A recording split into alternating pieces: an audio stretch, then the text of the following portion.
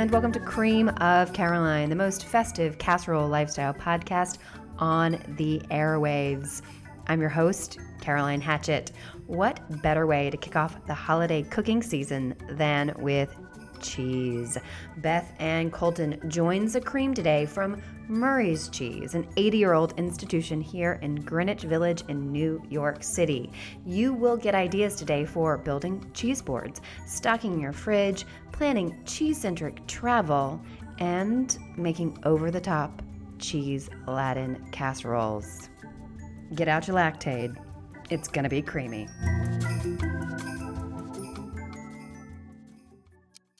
What's in the oven? Tonight we have two cheese-delicious casseroles. The first is Seafood Mornay, found on page 67 of the 1983 Southern Living Annual Recipes Cookbook. Of course, you can also follow along at Cream of Caroline on Instagram. Now, Seafood Mornay is a decadent make-ahead holiday meal.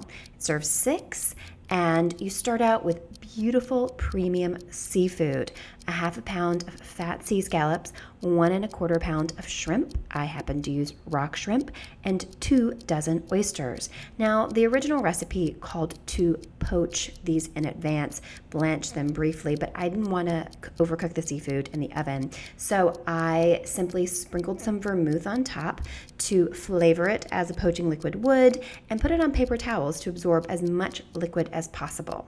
So from there, we're going to make a Mornay sauce. Melt butter and sweat some finely diced onion.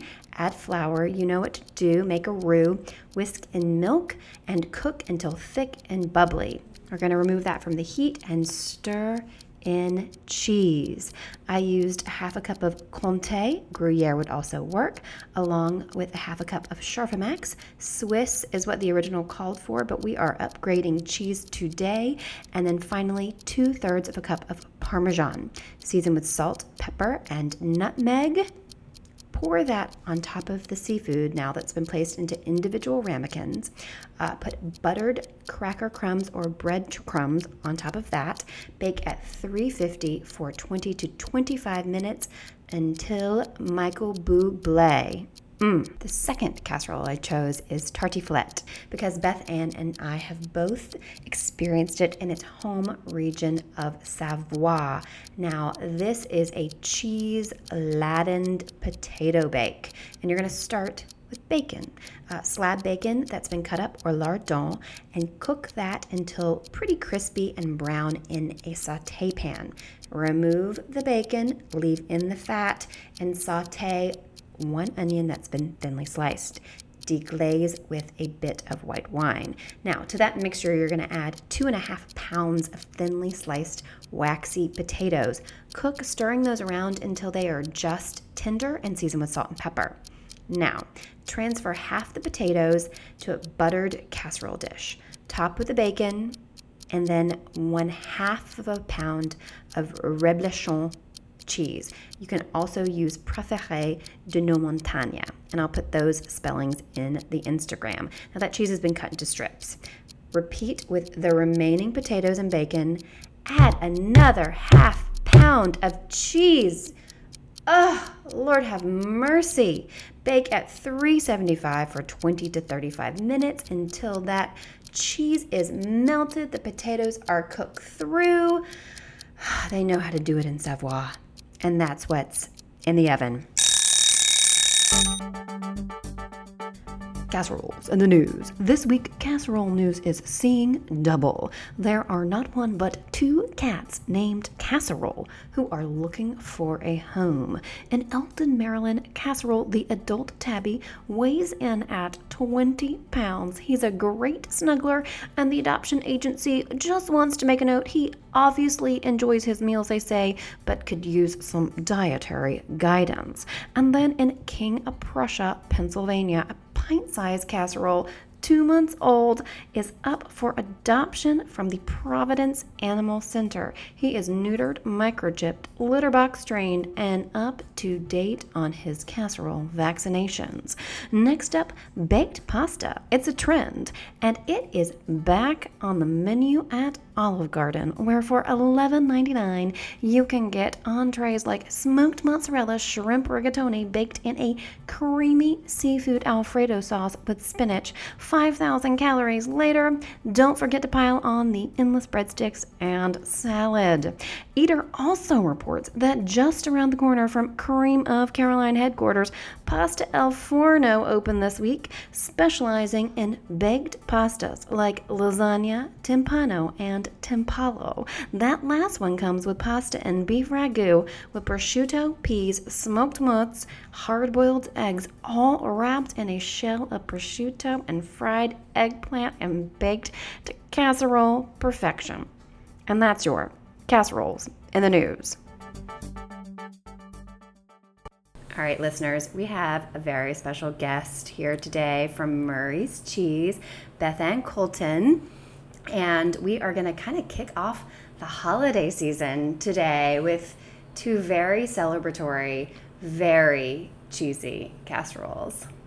Welcome, Beth Ann. Thank you so much for having me. Oh my gosh, I'm really excited to have you. We worked together on an article a few weeks ago, maybe a month ago, and I just instantly was like, oh my gosh, she must come for the podcast. Well, I was very excited when you asked. Cheese, everybody except poor people who are maybe lactose intolerant, everybody loves cheese. For the most part, yes. I'm suspicious of anyone who doesn't. Well, yes, obviously. Now, and you worked in music briefly, or how long were you in the music industry? I worked in music for a couple of years out of college. I want to say 4 years. Okay. About that.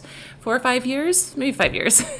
And just needed to make a change. I wasn't happy with what I was doing, and I was thinking about going down a food avenue, but wasn't really sure what that was going to be.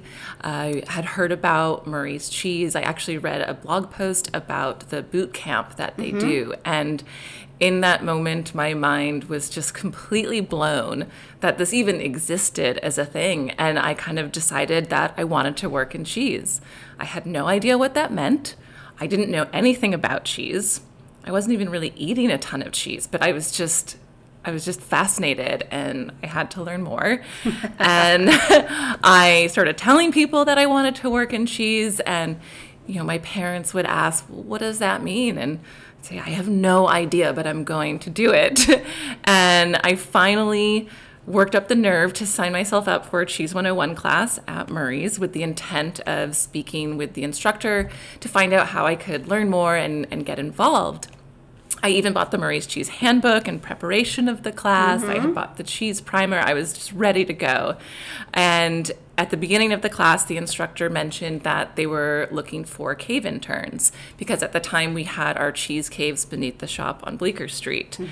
And I knew this was it. And I stuck around till the end of the class and spoke with her. And, I was just like, I have a full-time job right now, but I really want to do this. I want to get involved in cheese. I went back to my employer, told them that I wanted to do this cave internship, that I would just be 3 months, figure out a way to make it work. They said they needed to think about it. They laid me off 2 weeks later. But it was the best thing that could have happened because right after that, I was down in the cheese caves, getting my hands dirty, washing cheeses, flipping cheeses, patting them, and just fully immersing myself into the world of cheese. I started taking classes there just to, start to expand my knowledge and just to taste as much cheese as I could. And it just kind of went from there. And that was, over 10 and a half years ago now. Wow. Okay, that's amazing. The cheese origin story. Exactly. Everyone's got one. And for listeners who may not have visited the shop in New York, tell us a little bit more about Murray's on a macro Yeah, Murray's. level. So Murray's is one of New York's oldest cheese shops. We're actually going into our 80th year I don't think I knew next that. year, which is wild. Just a real neighborhood institution. We try and source the best possible cheeses. We have amazing relationships with the producers that we work with. We are really passionate about what we do and really big on educating not only ourselves, but people who are coming into the shop or buying cheese for their restaurants. We truly love cheese. Yeah, I mean, that's one of the most glorious things about going into Murray's to shop is the amount of cheese that you can eat. And so you're sampling to just, or revisiting a cheese to make sure that it's the one that you want to purchase. Exactly. You walk into the shop and just the smells and there's just sort of a buzz in the air when you walk in, and then you walk to the counter and you just see hundreds of cheeses, different varieties and textures and smells and flavors, and it's a wonderful thing. Now, and you are your title is wholesale manager. Yes. What does that mean? What do you do exactly? In addition to getting to work with an amazing team of women, I have the pleasure of working with some really talented chefs throughout New York City as well as across the country. Basically, I am talking cheese every day, all day, every day. Working with chefs, purchasers. Sometimes it's the general manager who's managing the cheese program. It's really a variety of different people, and working with them to plan their cheese menus, recommending cheeses for dishes, and then doing a lot of education on top of that. So going in, doing staff trainings, bringing people out to see the cheese caves, just really sharing that knowledge, engaging people in the cheeses that they have at their restaurants. Okay. Now, but did you grow up with nice cheese? I was thinking about that, and I don't think I was a huge cheese person growing up. I loved Kraft macaroni and cheese. That was definitely a big thing. Were you a singles family? We may have had some Kraft singles, Polly-O string cheese, just a little more basic cheeses that are, snackable, delicious, nothing terribly highbrow. I definitely remember at holidays having, more of a, kind of a fancier board, with things like Maytag Blue, because that's what you had back in those days. And, there was probably a soft bloomy rind, like a brie or a camembert or some sort of triple creme, maybe a cheddar. But I don't really remember any specific cheese that was a huge part of it, which is sort of funny that I then wound up fully immersed in all things cheese. We were really a big cheddar family. We were a big green carton Parmesan family for a long time. We ate brie and manchego later, when I got a little bit older in high school, but I don't know, maybe some really bad Swiss and stuff as well for quiches and dishes. I don't know. Yeah, I think definitely as I got older, maybe later in high school, college, the cheese selection at home maybe started getting a little more advanced, but I have to admit, I had a brief vegan period where I wasn't eating dairy, and that's unfortunate. It is unfortunate, and I think I'm just making up for it now. Yes, obviously. Now, and what about the casserole realm? I always ask my guests, were you a casserole family? We dabbled in some casseroles. Dabbled. Scalloped potatoes, definitely in heavy rotation. I don't think we used cheese in it. It's probably more heavy cream and butter and a lot of that. There was one dish that was also in very heavy rotation, which involved chicken breast, wild rice, cream of mushroom soup, and possibly the French onion packet, like the Lipton, for like French onion soup, or you could use it, like mix it with sour cream and make a dip. And I think it was just an easy kind of one pot thing that my parents could do, and it was something that everyone agreed on, and we all ate it, and that definitely stands out as a big one for me. Yeah, I think combining the cream of mushroom soup and the Lipton soup packet, that sounds really intense. It was actually... I'm sure it was good. Yeah, I remember enjoying it immensely. I really kind of want to make it again to see if it kind of stands up to the memory. Tuna casserole was something that I really liked, but my parents didn't make it. Okay. But anytime I was at a friend's and their parents made it, I was really excited. No, I didn't grow up with tuna casserole, but I was super freaked out by, we did salmon casseroles. Oh. But like canned. Yeah, I'm no. shaking my head now. No. Not cute. So today, our cheese-focused casseroles, one that's pretty traditional, tartiflette. Yes. From Savoie, which we were saying we've both been brats and been to Savoie and enjoyed it in the home region. And that, so traditionally is covered with reblochon. Reblochon, yes. Thank you. Which we apparently can't get in America. Sadly, no. And that is because the cheese is made with raw cow's milk and is less than the 60-day requirement for raw milk cheeses in this country. So sadly, we can't get that here.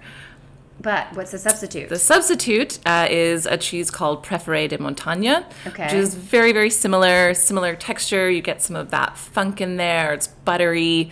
It is pasteurized, so it's legal in this country since it is also less than 60 days, and it makes for a great substitute. Okay, yeah. So I wandered into Murray's today, and that's what the staff gave me. But there's a whole pound of cheese and potatoes and some lardons. Oh my God! And if that's not a casserole, ladies and gentlemen, I'm ready for it. I'm super excited. Now the other one is one. So all of the recipes I'm cooking this season are from a 1983 Southern Living cookbook. Nice. And there are some really special, interesting recipes.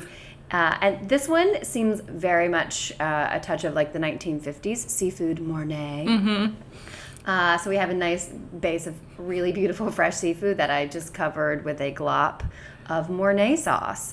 But again, when I went into the store today, so it called for Parmesan, Swiss, which is not a real category, I don't think. You know, I feel like it is maybe a little bit misunderstood. When people say Swiss, they're usually referring to, or they're in their mind, they're thinking about Emmentaler, or maybe like a deli Swiss. But I like to refer to sort of the more broader category of Alpine-style cheeses. Okay. So Emmentaler would, of course, fall in that category, but also including cheeses like Gruyere, Comté, Appenzeller, and domestic Alpine-style cheeses like Alpha Tolman from Jasper Hill Farm, Pleasant Ridge from Uplands.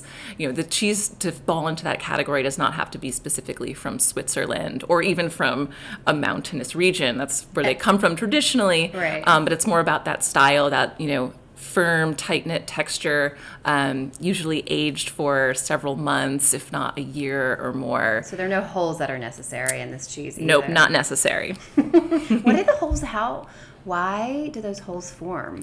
So that comes from a bacteria called propionic bacteria that releases carbon dioxide while the cheese is aging and creates those holes. Like a pizza or a bread or anything else. Okay, I had no idea. Yeah. And the third cheese was Gruyere. Nice. So obviously Parmesan, the king of cheeses. Mm-hmm.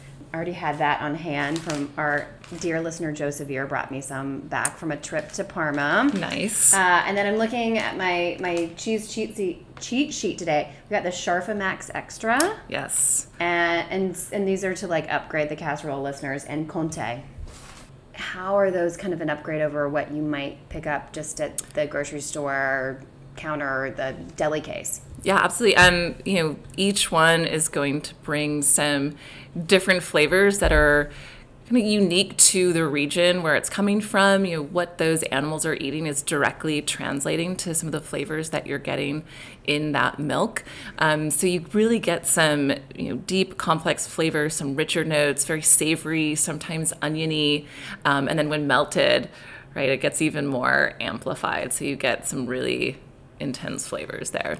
Now, are there any cheeses that you think are too sacred for a casserole? I don't know. I mean, if it's a delicious cheese, it's probably still going to be delicious in the casserole. Something that might lose its essence when warmed or something? I don't know. Often cheeses will get, some of the maybe funkier flavors might become more pronounced when they're melted. If anything, I think about it almost in terms of cost sometimes, right, where when you're thinking about some cooking cheeses, maybe you're going to reserve the, very expensive cheese for your cheese plate because, you really want to savor each bite and just focus on the cheese without, mixing it with other ingredients. Okay.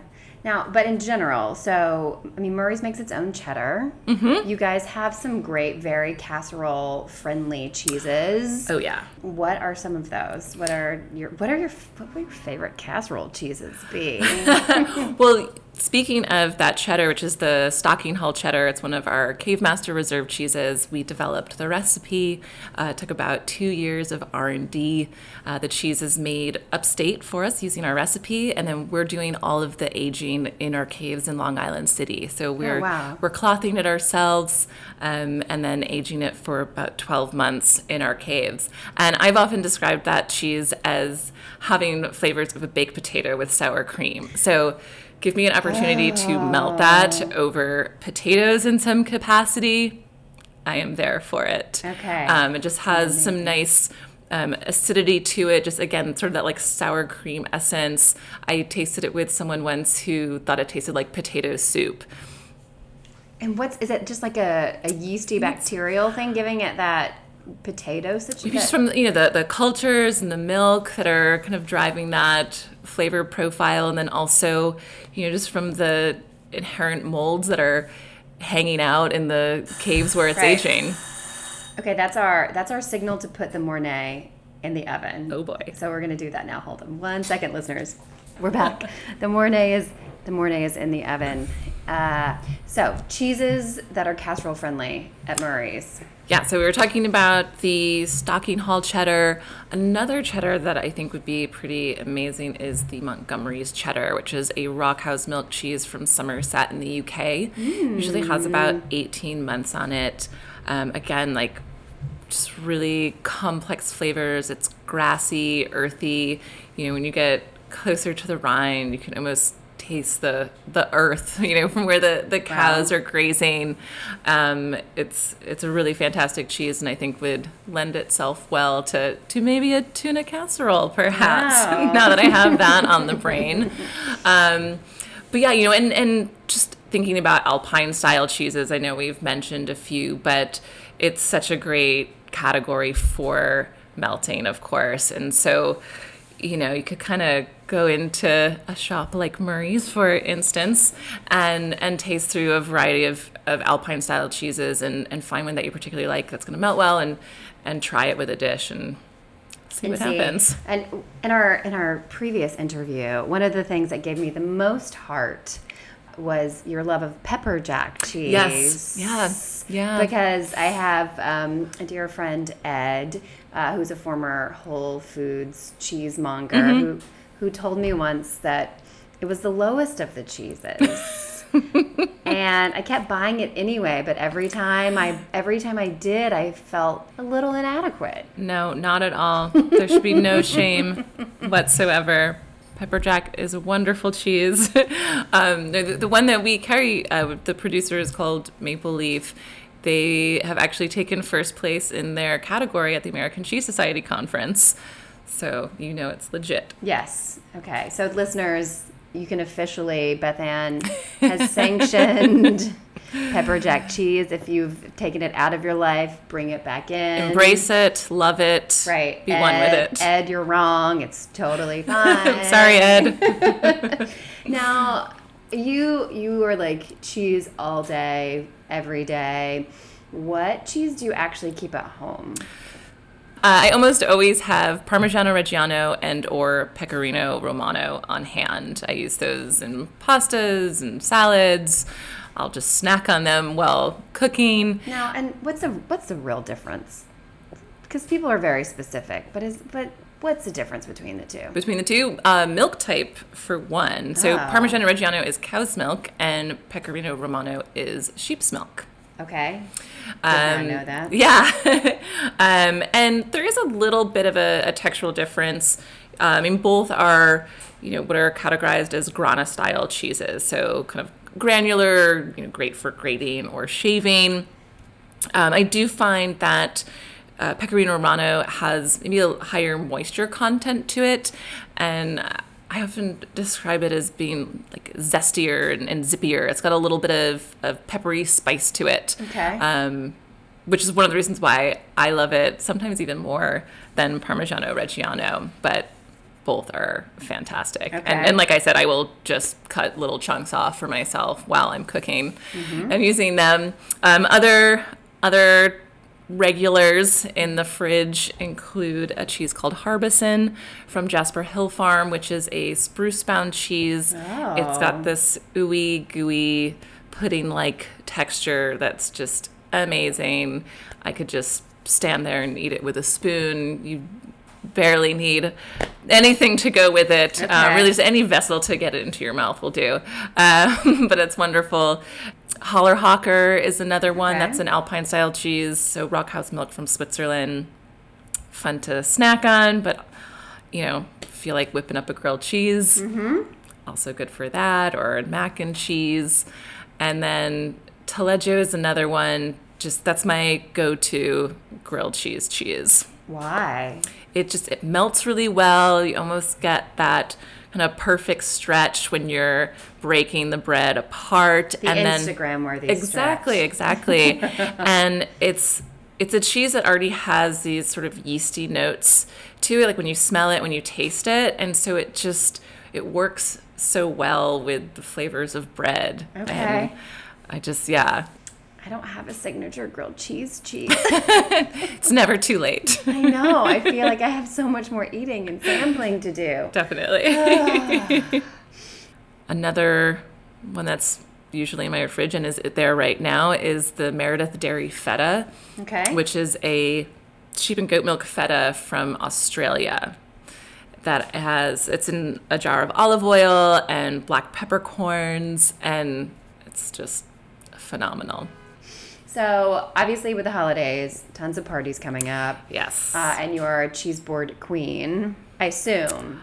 I'm working on my game. Yes. You just help professionals assemble them. No big deal. Where should listeners start when thinking about putting together a really thoughtful, beautiful cheese plate or tray? Sure, yeah. I mean, you want to think about having a variety of milk types, textures, styles. I usually like to do an odd number of cheeses just because visually it presents itself a little bit better than an even number. So maybe 3 to 5 cheeses, depending on the number of people that you're having.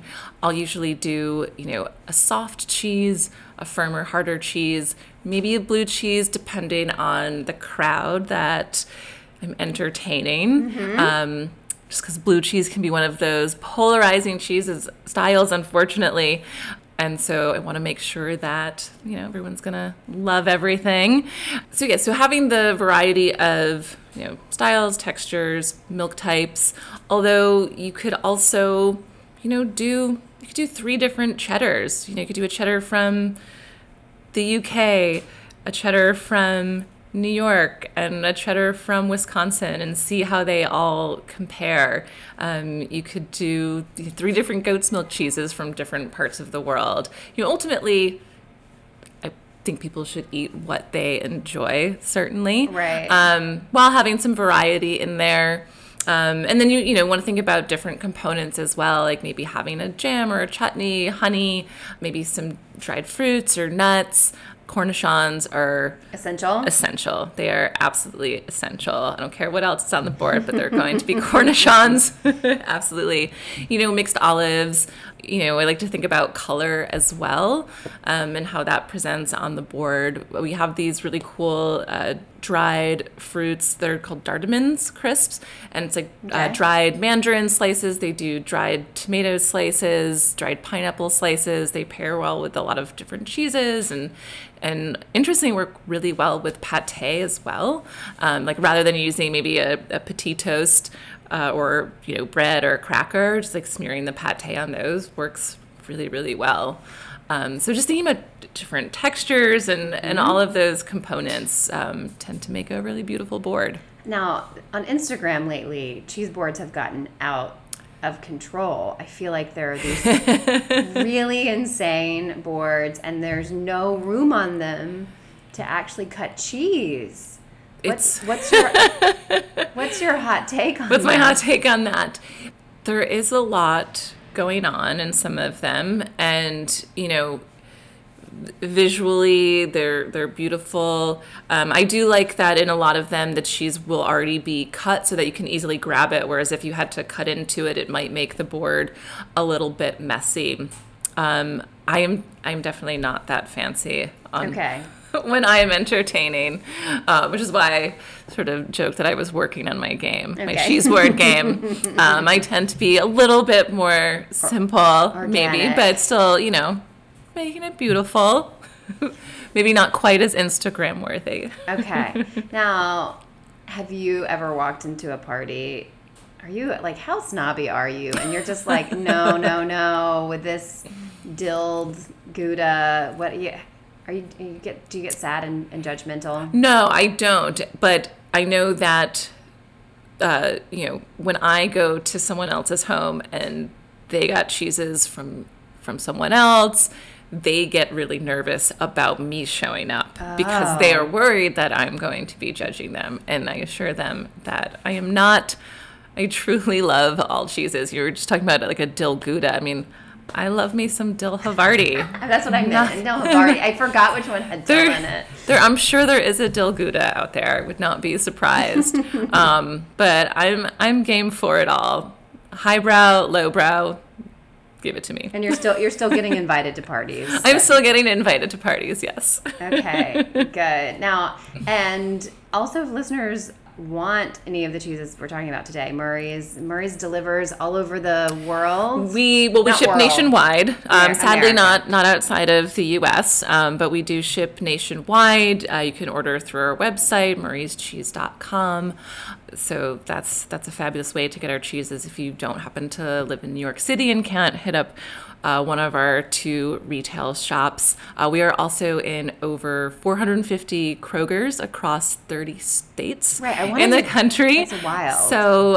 So if you do live outside of the New York metro area and happen to have a Kroger in your town, you might be closer to a Murray's cheese than you think. Yeah, that's a pretty amazing upgrade for grocery store cheese. Yeah, it's amazing, and it's been just an incredible opportunity for Murray's to get our products out across the country and for us to share our knowledge and passion about cheese to a wider audience. Yeah, and people need it. They need the good cheese. Everyone needs the good cheese. So I assume that you get to go on some really fabulous cheese travel.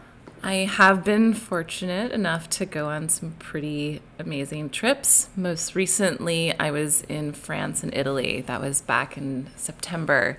And you had mentioned Comté is one of the cheeses that we were having today.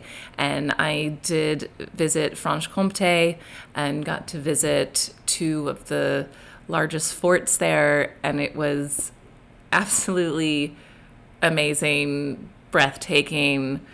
I think I might have wept at one point upon turning a corner on our way up to Fort Saint-Antoine and hearing the bells that hang on the Montbéliard cows just off in the distance, just ringing. And it's magical. It's something that I always talked about to people when talking about that cheese in particular, and kind of talking about the romance behind it, but I hadn't been there, and it was everything and more. Just truly just beautiful, the history behind it. It was just an amazing experience. Yeah, William and I went 2 years ago. I don't remember cows in any field. I just remember eating so much Conte that I thought I was going to die. But I try to weave in cheese, like a little cheese excursion everywhere we go when we're abroad. What have been some of your other favorite destinations, like that are cheese specific? I went to Spain, I guess it was 2 or 3 years ago, and was in the region of La Mancha where Manchego is made, and got to visit some producers there, or visit a sheep farm, and the food in Spain is just incredible. And oddly enough, I didn't eat quite as much cheese there as I thought I would. I definitely ate way more cheese in France and Italy. Okay. So, and I didn't tell you this question in advance. It was like hot seat. So, I think this is a great way to segue into dinner. All right. No, but if you had to name 5 American producers that you're excited about and that listeners should seek out, who are those people? Jasper Hill Farm, absolutely. Uplands in Wisconsin, Point Reyes out in California, Vermont Creamery. Oh gosh, the pressure's on. The pressure's on. I gotta think of one more. One more. Well, I'm gonna give a special shout out to Consider Bardwell, who had been around for a long time and we worked with for many, many years. They sadly shut down recently, which broke our hearts, and I think broke the hearts of many people in the city and probably across the country. They made some really wonderful cheeses. So, were they cheeses that aged, or? Yeah, they made raw milk cheeses, really, really beautiful stuff. So we will miss them. Are there any available left? There might be some here and there. I think that we ran through much of ours. Yeah. Okay. And I'm not familiar with Upland. What do they make? Uplands so they're in Wisconsin. Andy Hatch is the cheesemaker behind it. They make a cheese called Pleasant Ridge Reserve, which is a fantastic raw cow's milk Alpine style cheese. And then he also makes a cheese called Rush Creek Reserve, which is a very seasonal cheese that's available right now. It'll be around maybe into January. It's raw cow's milk, spruce bound. It's got that ooey gooey texture that I was talking about when I was lovingly talking about Harbison. Okay. And it's amazing. It's definitely a favorite. It's hard to keep in house because everyone just loves it so much, and it's really meant to be a reflection of that fattier, richer winter milk that's coming from the cows, and it's amazing. It's like a must-have for my holidays. Okay, so Upland for the cheese board win. Yes. So listeners, if you are in New York and you are in my neighborhood in the West Village, Greenwich Village, you must go to Murray's for Mac. You can sit at a cheese bar. You can just load up. You can get really cute Morbier t-shirts and learn a lot about cheese. Yes, you can. Yeah. I feel like I learned, my factoid of the day is the Swiss cheese hole. Right. And what was that bacteria again? Propionic bacteria. Propionic bacteria. Okay. I feel enlightened. You can wow people at all the holiday parties. Yes. All right. Done. Are you ready to eat? I'm so ready to eat. Okay, amazing. We're going to pause and hopefully everything's ready and we'll be at the table in just a second. It's dinner time. Potatoes covered in cheese. Yes, please. I don't know. The seafood mornay is a little liquidy. Okay. We're a little liquidy, but everything looks cooked. And in that we have rock shrimp, oysters. Oh my god. And some scallops. Wow. amazing. Oh, and the rocks are perfectly done. If I do say so myself. It's hot. But you don't need taste buds. Not for your job. So, do you cook at home? I do, regularly. Sometimes it's every night. Yeah? Even if it's throwing something simple together, you know, it's such a nice way to sort of cap off a day. You know, even if you get home and you're tired and it almost feels like it's going to be too much work, but you start prepping and cutting and just being in the kitchen and you know, talking, listening to music, and it's relaxing, right? Yeah. You just kind of get into the whole groove, and then you have this delicious thing that you made. Beautiful meal. It's so rewarding. What do you cook? What are some of your specialties? Oh gosh. Well, let's see. I made risotto the other night, which was great. I have been trying to perfect my cacio e pepe recipe, which is such a simple dish, right? But it's all about those last few minutes when you're mixing the pasta with the cheese and oil and peppers and just trying to make sure that it blends smoothly, and you just have such a short window of time, I feel like. Right. And it could go wrong so easily, and I have definitely had it go wrong, but I feel pretty confident in my skills with it now, and I feel like I've got it down pretty good. Yeah, I'm pretty neurotic when I make things like that, and I get a little grumpy with my husband if like the table is not set and the wine is not poured and you're not ready to like eat the pasta at the moment that it's ready to be consumed. Casseroles, on the other hand, are very hearty. They can sit forever. Yeah, the tarte tatin is great. Thank you. I don't remember how it compares because I really was so hot and so sweaty when I ate it in France. And I ate it basically because I knew I needed to eat it there. Right. But it probably made me sick. So, but now, you're right, it's 30 degrees outside, and I feel great. And the lardons and... Yeah. This is totally going to be my breakfast for the next, 4 days. I did eat that tartiflette for breakfast with a big fat fried egg on top, and it was divine. Today's episode proves once again, listeners, that cheese is the most central ingredient to any casserole you will make. Stock up at your grocery store, stock up at Murray's, whatever you do, bring the cheese home, especially for the holidays. Now, we will be back next Monday with one more episode before Christmas. Have a great week and keep it creamy.